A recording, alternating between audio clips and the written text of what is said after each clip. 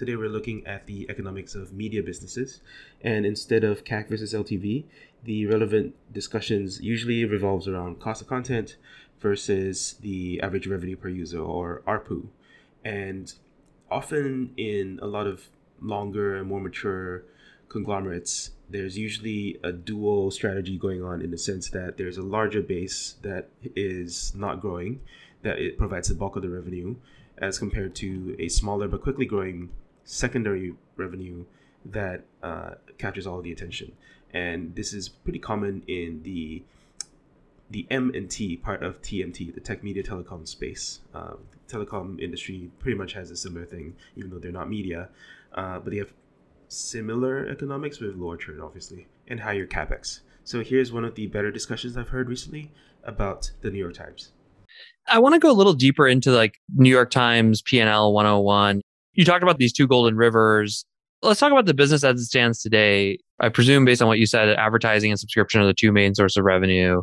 Give us a sense for, I guess, how big that is, and then almost like walk through what are the costs of sales to the business, what are the margins, and you're the CEO of New York Times tomorrow. What are the big levers you're thinking about for how you grow that business? The New York Times has not hit its all-time high revenue since 2000. So revenue for New York Times peaked in 2000 at $3.3 billion in revenue, as well as the Times is doing. So in 2021, revenue was $2.1 billion. This is still 30 to 40% down from the all-time high. And so to show the shift of the business, in 2000, when New York Times revenue peaked, of the $3.3 billion in revenue, 3.1 came from newspapers, 160 million came from broadcast, and 66.6 million came from digital. Look at the breakdown today.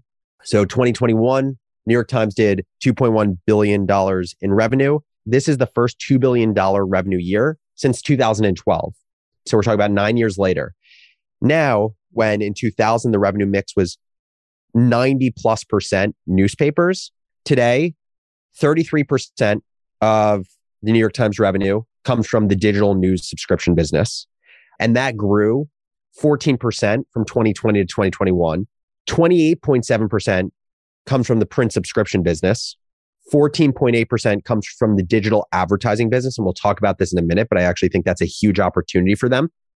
9.1% comes from the print ads business. So just doing some quick math, 37% comes from print and 48% comes from digital. We've seen this complete shift. And then another interesting thing you're seeing is 10% of the business's revenue last year came from this other bucket. And just to give a sense of other included content licensing. So licensing New York Times content to other partners, affiliate from Wirecutter, and we'll talk more about the Wirecutter acquisition, TV and film, which has become a pretty significant part of the business, not just for revenue driving, but also from a top of funnel brand perspective, work with Netflix, Hulu, Amazon Prime Video, et cetera, and then live events and retail. Obviously, you're seeing, to paint kind of like a picture of where the business is now, still haven't gotten to where revenue is in 2000, largely a function of the complete demise of print circulation. Clearly, the New York Times, while it took them a while, understood the importance of becoming a digital subscription first business. We have seen that complete change from where it was majority print to now majority digital. And in terms of the margins of the business, the gross profit margin for New York Times in 2021 was 50%. And gross profit margins, just to give you a sense, is basically revenue minus cost of goods sold over revenue. So the cost of goods sold, majority for a business like New York Times, very dissimilarly from a software business, is the cost of people. The New York Times has 1,700 journalists. The New York Times pays its journalists on average 2x more than other news organizations. So that is a massive cost of doing business.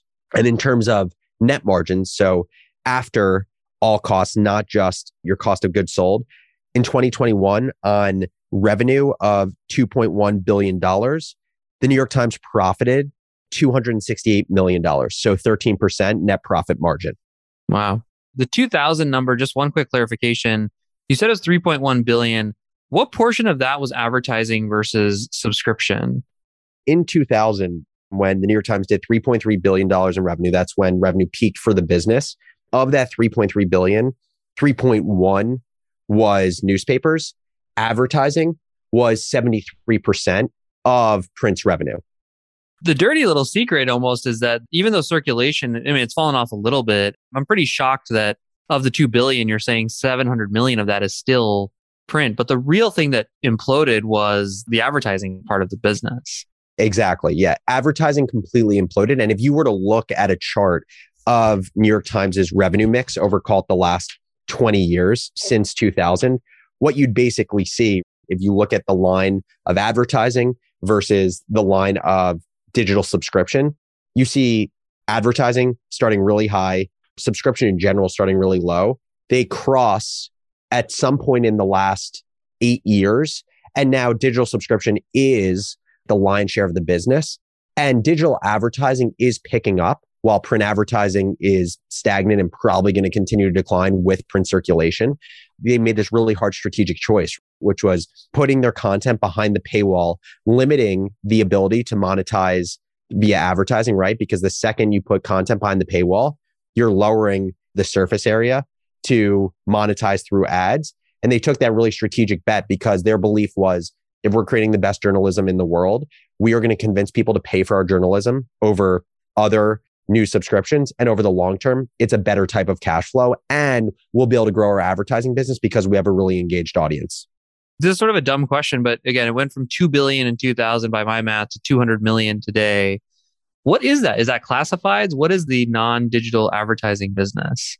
Print advertising is literally just when I walk out of my building and I see people still getting the New York Times delivered to their apartment doors every day, it's the advertising in there. And my assumption, if this is like how other media orgs sell it, is that now it's sold as a total bundle. The sales org of New York Times is probably going out to some of the biggest brands in the world, and they are selling the online or digital advertising experience with the print advertising experience. But print advertising, if you were to look at like an itemized list of, let's say, a $500,000 ad package for just Fidelity, to give you a random example, you're just seeing a smaller and smaller portion that's getting allocated in a media package to ads that are placed on the second page of the New York Times' newspaper versus what shows up on their website. And my guess is a big part of the ad sales, the digital ad sale, is happening on the free portion of their website. Because just to make sure everyone understands, in 2011, the New York Times introduced the digital paywall. And what the New York Times is known for is the metered paywall. They kind of pioneered the metered paywall, which basically means that you get a certain number of articles free before you get hit with the subscription prompt that basically says you've hit your free article reach for the month. Pay us if you want to see more. And so my guess is a large portion of the digital ads that are sold for New York Times business happening kind of like that free part of the experience with the site. The total audience for New York Times, total registered users, is 100 million people. That's not paying. That's free and paid. Paid is 10 million subscribers. So we're talking about 10% of that audience, but across everything, not just their news subscription, their cooking, their games, The Athletic, etc.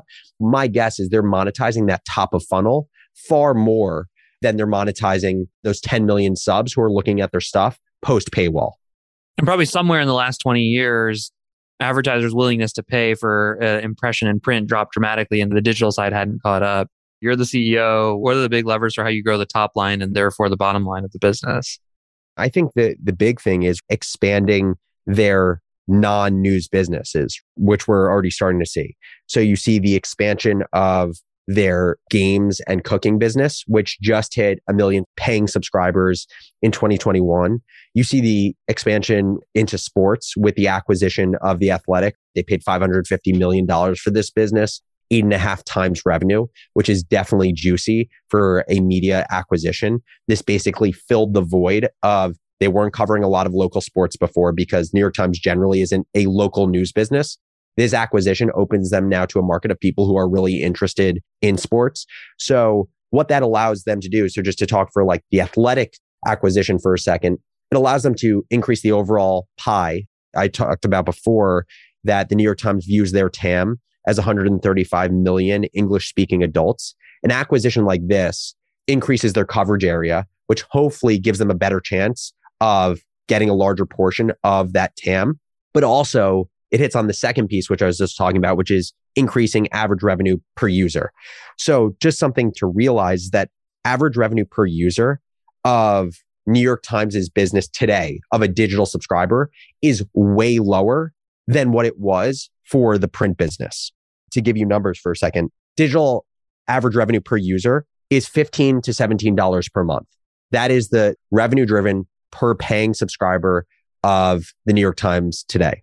Print, when print was at its peak, average revenue per user was $60 per month. So we're talking about 4x. So the question is not only does the New York Times need to increase its digital business from 10 million to its next goal is 15 million by 2027, but it's also a question of how do we close that gap of a 4x difference between the digital average revenue per user and the print. And the way they think about doing that is one, being able to raise the cost of the New York Times bundle subscription. So they've tested this where in 2020, the New York Times raised their news subscription $2 a month. So nothing significant, but it was a test for them to basically see how elastic is demand for a new subscriber. And they saw minimal churn. That is a relatively good thing for them, for the prospects of the business, if they think they can just increase the cost of their existing business. But what also is going to increase their average revenue per user is as they add more and more offerings, not only are they going to be able to increase the price of the bundle because you're getting more things, but also the idea is with some of their highest value subscribers, they're going to be able to upsell them on other subscriptions outside of, say, just the pure news subscription. And what I mean by that is the New York Times, outside of The Athletic, has 8.8 million subscribers. There are 7.6 million unique paying people, which means there's clearly overlap. People are willing to pay for more subscriptions. And so I think where they see opportunity, and I think they're going to continue to place emphasis, is kind of like an 80-20 rule. How are they going to be able to continue to further monetize the top 20% of their subscribers who are willing to pay for more than one digital product? My general thoughts on media businesses is that they tend to be relatively easy to start, but very hard to scale. But once you do scale, you get to bring in a lot of revenue quickly before you hit some kind of ceiling, at which point you basically have to sell out and go do something else.